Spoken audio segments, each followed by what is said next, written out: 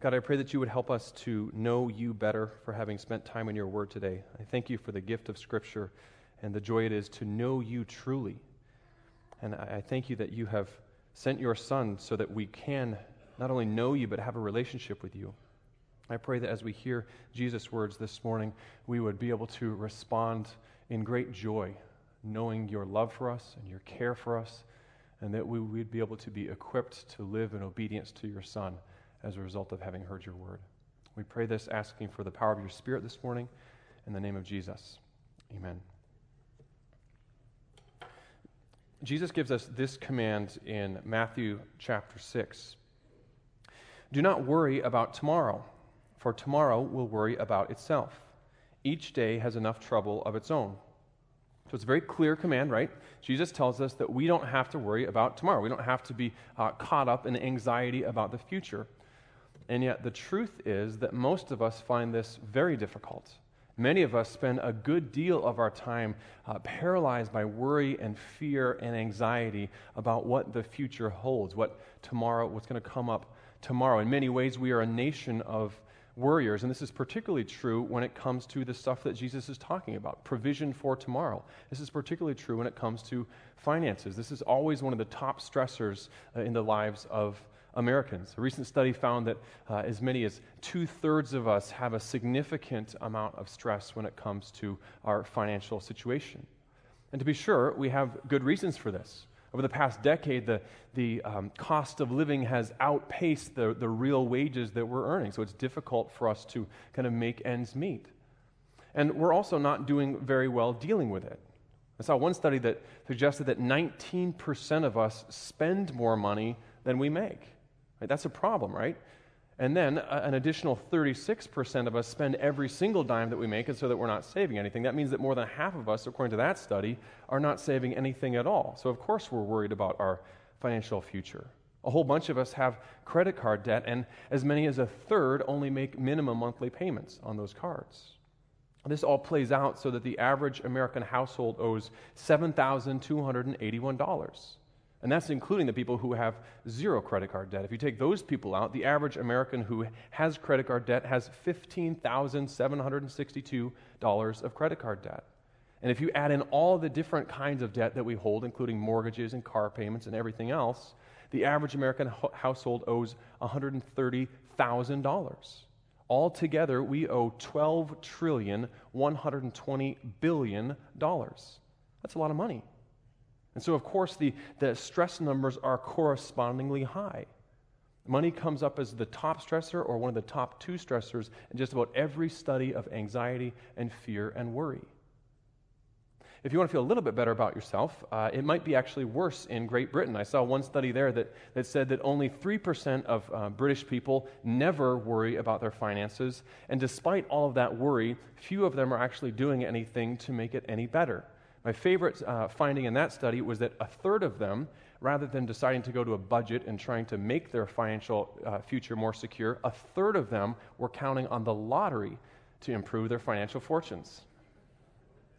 And of course, if the lottery is your plan for having enough to retire on, your worry and anxiety are going to be growing all the time, because sooner or later, someone's going to show you the odds of actually winning the lottery, and then you're really going to have something to worry about. And yet Jesus commands us, do not worry about tomorrow, for tomorrow will worry about itself. So we've got our work cut out for us this morning. We're in a series called All Things Are Possible with God. We're trying to get a big picture of God's power as it relates to the everyday life that we live in, to try to connect Sunday morning to Monday morning and beyond. Too often there's this disconnect between the world of church and the Bible and the world of work and school and play, the stuff you do in the rest of your life. To hear Jesus say that we shouldn't worry about tomorrow might actually contribute in your mind to that disconnect. You think, well, Jesus didn't know about my life. Well, Jesus didn't know about credit card debt. Jesus didn't have to raise my kids. But here's the thing. Jesus does know. He lived in a very different culture, that's true, but in many ways his culture was actually a more difficult culture to make ends meet and provide for your family. He said these words originally to an audience that would have been probably primarily composed of peasants, people who would have known very strongly how hard it is to continue to provide for their family, even to meet the basic necessities of life. If you missed a day of work in that culture, it's very possible that you would have also missed a day of eating. And yet Jesus can tell them, don't worry about tomorrow. We need to see why he can say that so that we can learn how to be free ourselves from slavery to worry and anxiety. So the text we're looking at today is Matthew chapter 6, verses 25 to 34. Please turn there if you haven't already. If you don't have a Bible with you, you can grab one from the pew rack. This is found on page 960. Matthew chapter 6, starting in verse 25. This is from a larger teaching section called the Sermon on the Mount. So we're going to take this in two parts. We're first going to see why we don't need to worry, and then we're going to see how we can actually stop worrying. So first, why we don't need to worry. Listen to what Jesus teaches us. Matthew chapter 6, beginning in verse 25. Therefore, I tell you, do not worry about your life, what you will eat or drink, or about your body, what you will wear. Is not life more than food, and the body more than clothes? Look at the birds of the air. They do not sow or reap or store away in barns, and yet your heavenly Father feeds them. Are you not much more valuable than they? Can any one of you, by worrying, add a single hour to your life? And why do you worry about clothes? See how the flowers of the field grow. They do not labor or spin. Yet I tell you that not even Solomon in all his splendor was dressed like one of these. If that is how God clothes the grass of the field, which is here today and tomorrow is thrown into the fire, will he not much more clothe you, you of little faith? So do not worry, saying, what shall we eat, or what shall we drink, or what shall we wear? For the pagans run after all these things, and your heavenly Father knows that you need them. But seek first his kingdom and his righteousness, and all these things will be given to you as well. Therefore, do not worry about tomorrow, for tomorrow will worry about itself. Each day has enough trouble of its own. So if we want to know why we don't have to worry about providing for the basic needs of life, we just have to take a look around us. Jesus says, look at the birds. Birds are very here and now when it comes to their food, right? Other animals collect food. We've got a bunch of squirrels in our backyard, and you can see them very busily collecting seeds and acorns and everything else they can get their hands on. They go and store them up somewhere, and all winter long they're able to eat from that food. But birds don't do that. Birds don't store up stuff in food. They eat whatever they come across that day. Jesus says you don't see a bird going and farming, planting seeds and planting out a whole garden, or you don't even see them collecting seeds and putting them into a larder or something like that. They're dependent for their very survival on being able to find food in the moment, day by day. And yet, they survive. How? Well, because God feeds them. Now, you might hear that and say, well, that's not exactly how it works. God doesn't kind of come down and personally feed the birds. They have to go around, they find worms and everything else, seeds and stuff. But Jesus is getting us past all the intermediate stuff to show us how they're really provided for. They have a creator who cares about them. They have a creator who feeds them, and that's how they survive. And so if God cares enough to feed even birds, that should get us to thinking, shouldn't it? Or look past the birds to the wildflowers. The lilies of the field, they can't even fly around to look for food. They're totally dependent upon the environment that they're in. They can't do anything to change their situation in life. And yet, look at a flower in bloom. It's incredible. It's amazing. No designer in the world is able to match the simple beauty of a wildflower. It's incredible. Why? Because God has clothed them. He cared about them enough to give them a certain kind of splendor and glory. And if God cares enough to do that with flowers, well, that too should make us think. So if we open our eyes to the world around us, we learn why we don't have to worry. It's because God provides for us. Right? He created us in the first place. He created this world to be a place where plants and animals and humans can thrive. And he didn't just create us and then kind of set us aside and let the world do its own thing, but he also sustains the world. The Bible talks about even the changing of the seasons being a sign of God's faithfulness and his care for his creation. We don't have to worry about tomorrow. We don't have to worry about our basic needs being met because God provides for us. Or stop thinking about creation for a minute and let's get practical. Look at verse 27. Can any one of you, by worrying, add a single hour to your life?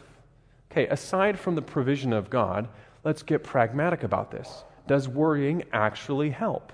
Well, no, it doesn't change anything. It's like those British people who are worrying about their financial future and just counting on the lottery, fixing it all for them. It doesn't do any good. It doesn't help the situation at all. So you start by looking at God's provision and say, okay, that's why I don't have to worry. And then you look at the practical aspect of it. And you say, worrying doesn't actually change anything, so it doesn't do me any good. And then we get to this, verse 31 and 32. So do not worry, saying, what shall we eat, or what shall we drink, or what shall we wear? For the pagans run after all these things, and your heavenly Father knows that you need them. So worrying, Jesus says, is acting like a pagan. A pagan might be an offensive term to you, but pagan in biblical terms is simply someone who doesn't know God. Worrying is acting like someone who doesn't know the God who feeds the birds, the God who clothes the flowers, the God who knows every need that you have, the God who loves you, the God who provides for you. The biggest reason we don't have to worry is because you and I are incredibly valuable to God. And He is powerful to provide everything He needs. So yes, He cares for the birds. Yes, He cares for the flowers. But humans are made in the image of God. We are His children. Every single human bears the image of God Himself on us. He loves us. He made us to be like Him, to be in His image. So of course, we're valuable to Him. We're incredibly valuable to Him. So of course, He's going to provide for us. We don't need to worry because God knows us and He loves us and He will provide for us. Now, maybe you've experienced this in your life. Maybe you had a situation where you weren't sure how things were going to come together. You weren't sure how you were going to make ends meet or get food on the table or keep a roof over your head. But God showed up in a powerful and in a big way and provided for you and your family. A friend of ours grew up as a missionary kid in Russia, and she told us a story of how God provided for their family in a powerful and an unmistakable kind of a way. Her family was going through a very difficult time financially while they were serving on the field, so much so that they literally didn't know where the next meal was coming from. One day the refrigerator was completely empty except for a bottle of ketchup. And think about that. The only food in your house is a bottle of ketchup with several young kids to feed. So what could they do? They gathered around the table, they set it, they put the bottle of ketchup in the middle, and they prayed. A little while later, knock on the door, and a family comes over with a full meal, a traditional Russian meal that had lots of cabbage in it that required only the addition of ketchup that it's always served with.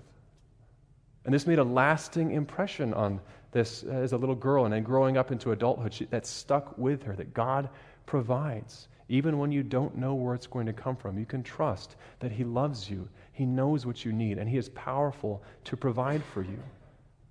I know a lot of you have these same stories. We have a couple of these stories in a lesser degree in our own family, but God has come through in powerful and unmistakable ways. He loves us, and He provides for us. That's why we don't have to worry. We don't have to worry because God will provide for us. He knows our needs. We are valuable to Him, and He loves us. And so that's why Jesus can command us not to worry. But of course, it's not enough to simply say that we need to stop worrying. If you are a worrier, saying that just adds another thing for you to worry about. You need to learn how you can actually stop worrying. Maybe you've seen the old Bob Newhart skit where he is a counselor, and this woman comes into his office with some fears that she's been having. She's afraid of being buried alive in a box, and so she's very claustrophobic. It's a very difficult way for her to live her life. And so she's explaining all of these things to the counselor, and he's listening carefully, and so he kind of asks some clarifying questions, and then he feels like he has come up with a solution. So he gets her all ready for this. She gets a paper down. She's ready to hear this. And she says, okay, I've got 2 words that I want you to take in and to take home with you and to apply to your situation. This will absolutely fix the problem. And so she says, okay, I'm ready. And he just says, stop it. Like, why are you doing this? Stop doing that. Stop being afraid of being buried alive in a box. That's no way to live your life. Just stop it. And if you are worrying, that's really good advice. Stop it. It's not doing you any good, right? Look at the birds. Look at the flowers. It's not doing you can't add a single hour to your life. Just stop it. Right? But for most of us, it's not that easy. We can see why we don't have to worry. Now we have to see how we can actually stop worrying. Go back to what Jesus said. Matthew 6:33. But seek first his kingdom and his righteousness, and all these things will be given to you as well. This is the solution to worrying. It's a fundamental transformation of our priorities and our outlook in life. Seek God's kingdom, seek God's righteousness more than anything else in all the world. That's the solution to worrying. If you truly want God's kingdom more than you want anything else, then you're set. You don't have to worry because you know that God's kingdom will surely come. That's what the cross and the resurrection prove. We know that God's kingdom is sure. It's secure. See, much of the worry and the anxiety that we feel about finances and other things in our lives is the result of skewed thinking and mistaken priorities. Every time I do premarital counseling, I have the couple go through a little assessment called the meaning of money. It's just a little tool designed to help the husband and wife understand how the other person thinks about money. And it's true that different people think about money in different ways. For some, money is pleasure. So the more money I have, the more I can spend, the more fun I'm going to have. For some, money is status. The more money I have, the better I feel about myself, the more important I am. For some, money is power. The more money I have, the more I can control situations. And for many, money is security. The more money I have, the safer I feel. And this is helpful for a husband and wife to understand how each one of them thinks about money and views money, because if one of them is always seeing money as pleasure, they're always going to want to be spending money. If the other is seeing money as security, they're always going to want to be saving money. So it's helpful for a couple to understand this so it's not a constant tension when it comes to their checkbook. But if you think about this, really, each one of these can be problematic. And each one of these, money can displace a role that's only designed for God, that only God can truly meet.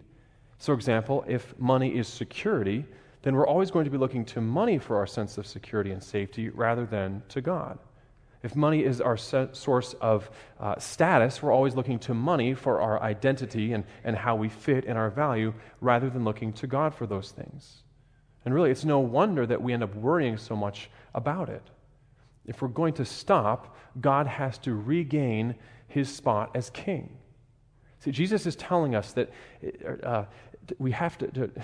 Jesus is telling us to stop finding our meaning, our security, our value, our safety in stuff. It just doesn't work. It can't hold that. We have to transfer that priority to seek first God's kingdom, to find our meaning, our purpose, our dignity, our value in him and in his kingdom. See, when we come to understand who Jesus is, and when we come to understand what God has done for us, it shifts everything about our life.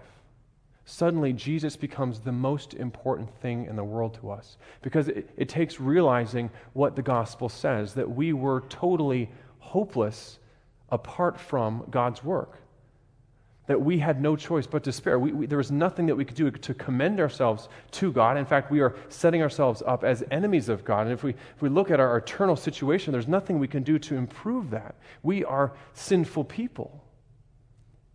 And yet, rather than condemning us, God sends his Son to rescue us.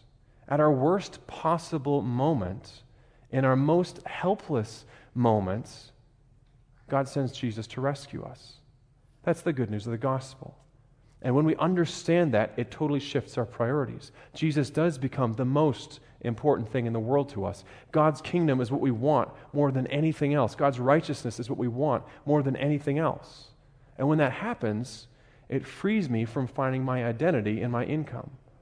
It frees me from finding my sense of security in my retirement fund. It frees me from finding my value in being able to keep up with my neighbors. It frees me from looking for joy in buying new things and having more stuff. Now, there's an important corrective here. We have to be very clear on this. Jesus is not the road to wealth. When Jesus says that we don't have to worry about provision, that God will provide for us, he's not saying that God is your ticket to a big, fat trust fund. There are Christians who believe that, And there are some preachers who gain a big following of people by preaching that kind of thing, but it runs counter to what Jesus is talking about here. He's talking about having flipped priorities, having a transformation of our values, that the prosperity gospel, that God is the road to wealth, that's not switching priorities at all. It's using God language to reinforce the wrong priorities that you already have that are leading to worry in the first place. Don't fall for that. It's dangerous and it's trash. It doesn't help at all. If you want to stop worrying, it's not the solution to that isn't believing that God's going to make you wealthy. If you want to stop worrying, you have to see that God's kingdom is far more important than the balance in your bank account. To see that that is the most important thing. And when that truly hits home, we end up being free from this overwhelming sense of anxiety and worry. So Jesus' words give us the starting point for how we actually stop worrying. We seek God's kingdom above everything else. It's getting the right priorities in our life. And when those priorities start to come into place, that shows in our life, and we learn contentment. We move from worry to contentment. The Apostle Paul, who wrote much of the New Testament, talks about that happening in his own life. He's writing to a church that has sent him a financial gift, and this is what he says. Listen to this. This is from Philippians chapter 4. I rejoiced greatly in the Lord that at last you renewed your concern for me. Indeed, you were concerned, but you had no opportunity to show it. I'm not saying this because I am in need, for I have learned to be content whatever the circumstances. I know what it is to be in need, and I know what it is to have plenty. I have learned the secret of being content in any and every situation, whether well-fed or hungry, whether living in plenty or in want. I can do all this through him who gives me strength. Paul says that he has learned to be content no matter what the situation in his life looks like. And the interesting thing is, Paul's actually playing off of the kind of language that the Greek philosophers of his day would have used. So the Stoics in particular valued self-sufficiency over everything, and they used the same word that Paul uses, contentment, to talk about their own ideal. So their idea was that you could kind of live above the circumstances, live above want, live above abundance, so that having a bunch isn't going to give you peace and having little isn't going to bring you down. You're living above those kind of things. And for them, that's contentment. That's self-sufficiency. The goal there is to be independent. But that's not what Paul is talking about. He's using the language, but he's actually flipping it on its head. The secret to being content isn't self-sufficiency. The secret to being content is Christ's sufficiency. It's relying upon him. See, it's the power of God that's at work in Paul that enables him to be content no matter what the circumstances of his life are. It's not that he's indifferent to what's happening around him. It's that he is in Christ. He has a relationship with God, and so he's able to be secure and stable no matter what. It's not about being independent. It's about learning to live in the strength that God provides. It's learning to be dependent upon God in every moment. Now, too often we take this last verse out of context. I can do all things through Christ who strengthens me. This is the kind of thing that ends up on the wall of a weight room at a Christian school, right? In big block letters. I can do all things through him who gives me strength. And you see these kids lifting weights and like, I can do all things through Christ who gives me strength. But it's so much more powerful than that. It's not about what you can do in your own strength or Jesus being able to help you lift a few more pounds on the dumbbell. No, this is about something that can totally transform your life. This is something that can set you free from the worry and the anxiety that rule the lives of so many of us and so many of the people around us. I can do all this in him who gives me strength. It's about having a relationship with Jesus, a real relationship that is thriving, and that you then know that no matter what happens, whether you're starving to death or whether you have plenty of food on the table, you know that God loves you, that he provides for you, that his kingdom is sure, and that everything is okay. The secret to being content is being in Christ. It's knowing where the right power for this is. See, the power for contentment instead of worry doesn't come from within ourselves. We can't simply do what Bob Newhart tells us to do and just stop it, right? Because we worry because there are actual things to worry about. There are lots of things that are difficult in their life. We have lots of issues, lots of real problems. We worry because there's stuff to worry about. We don't just make up stuff to worry about. There's real stuff, and that's why we worry. The power for getting past that can't then come from ourselves. It comes from gaining a new perspective, new priorities, and new power. Jesus tells us why we don't need to worry. It's because God knows our needs, He loves us, and He provides for us. And now He teaches us how we can stop worrying. You get the right priorities. You seek God's kingdom and His righteousness more than anything in the world. And Paul builds off that. Get the right power. The secret to contentment is being in Christ. It's His strength that grows to contentment. It's being dependent upon Him. If you and I are ever going to get past worry to contentment, we have to actually be in Christ. It's about a relationship where we know God, we know His care for us, we know His love for us, we know His power at work within us. Contentment can only come from that relationship. And what this amounts to is something like coming back to a childlike trust. I mean, think about that. A healthy child in a loving home learns that if mom or dad is there, then I'm safe and everything's okay. Right? When I go home in the evenings, my kids will act like these crazy little daredevils when I'm home. They'll go running off the stairs and jump into my arms, no regard for safety, because I'm there and they trust that I'm going to catch them. It's a really harrowing experience when I don't realize it's happening and I suddenly get bombarded by a kid jumping at me. But they have learned that they can do that, and I will compensate for that. They know that they're safe if I'm there. Or watch my little girl after the service. If I'm holding her in my arms and someone comes up and talks to her, if she's feeling a little bit shy, what's she going to do? She turns her head and buries it in my shoulder because she knows that there she is safe, nestled in, and nothing can harm her. And then she's okay, and then she can talk to you and look at you. It's knowing that you are safe. It's knowing that you are secure. That's what Paul discovered. He's discovered the secret to being content, the secret to getting past worrying about all the stuff that there is to worry about. It's having a relationship with God in Christ. It's knowing that there is a power at work in you. There is a strength at work in you because of that relationship. That means that God will take care of you. Even if it means you're going hungry and you're going to miss a meal. He is enough for you. Because His kingdom is what you want more than anything else in all the world. Let me give you 2 practices to try out this week to grow in God-given contentment, to get past worry. The first is to pray a simple prayer every day this week. It goes like this.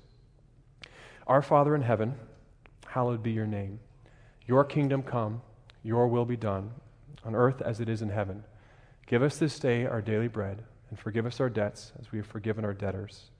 Lead us not into temptation, but deliver us from evil. For yours is the kingdom and the power and the glory forever.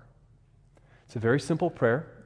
It's the prayer that Jesus taught His disciples when they asked Him, how do we pray? Teach us to pray. It's called the Lord's Prayer. If you don't know that yet, if you're not familiar with it yet, you can go do a Google search on it and find it. You can get a copy of it. It's also found in the Bible as well.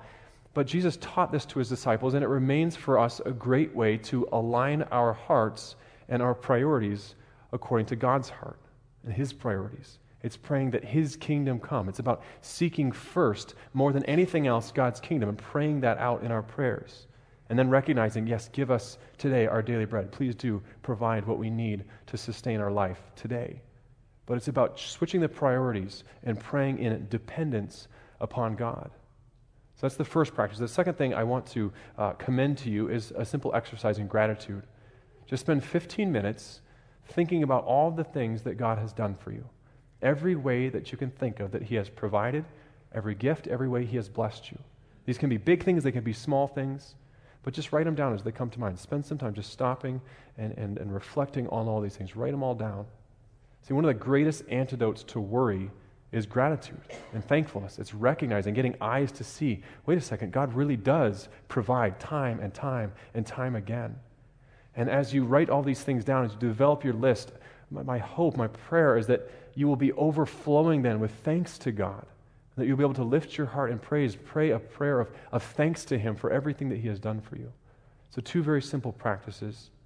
Here's what we have to know. The God who created us loves us more than we ever dreamed possible. He knows us intimately. Every single fear, every single failure, everything He knows. He knows everything we need. And He loves us. He delights to give His children good gifts. And we can count on Him to provide everything we need. Please pray with me. God, I thank you that you are a God who has shown yourself faithful time and time and time again. I pray that as followers of Jesus, we would express to others, tell the stories of how you have shown us your care for us, whether it's a tiny little thing or whether it's a really big thing. And God, for those who are not yet followers of Jesus, who have not yet kind of come to grasp your provision in their lives, I pray that you would give them eyes to see how much you love them and how much you care for them this week. I pray that this week would make a difference in their lives, and they would be able to come back next week and say, yes, God is good. Yes, God loves me. And that they would learn to seek your kingdom above everything else. We pray this in the name of Jesus. Amen.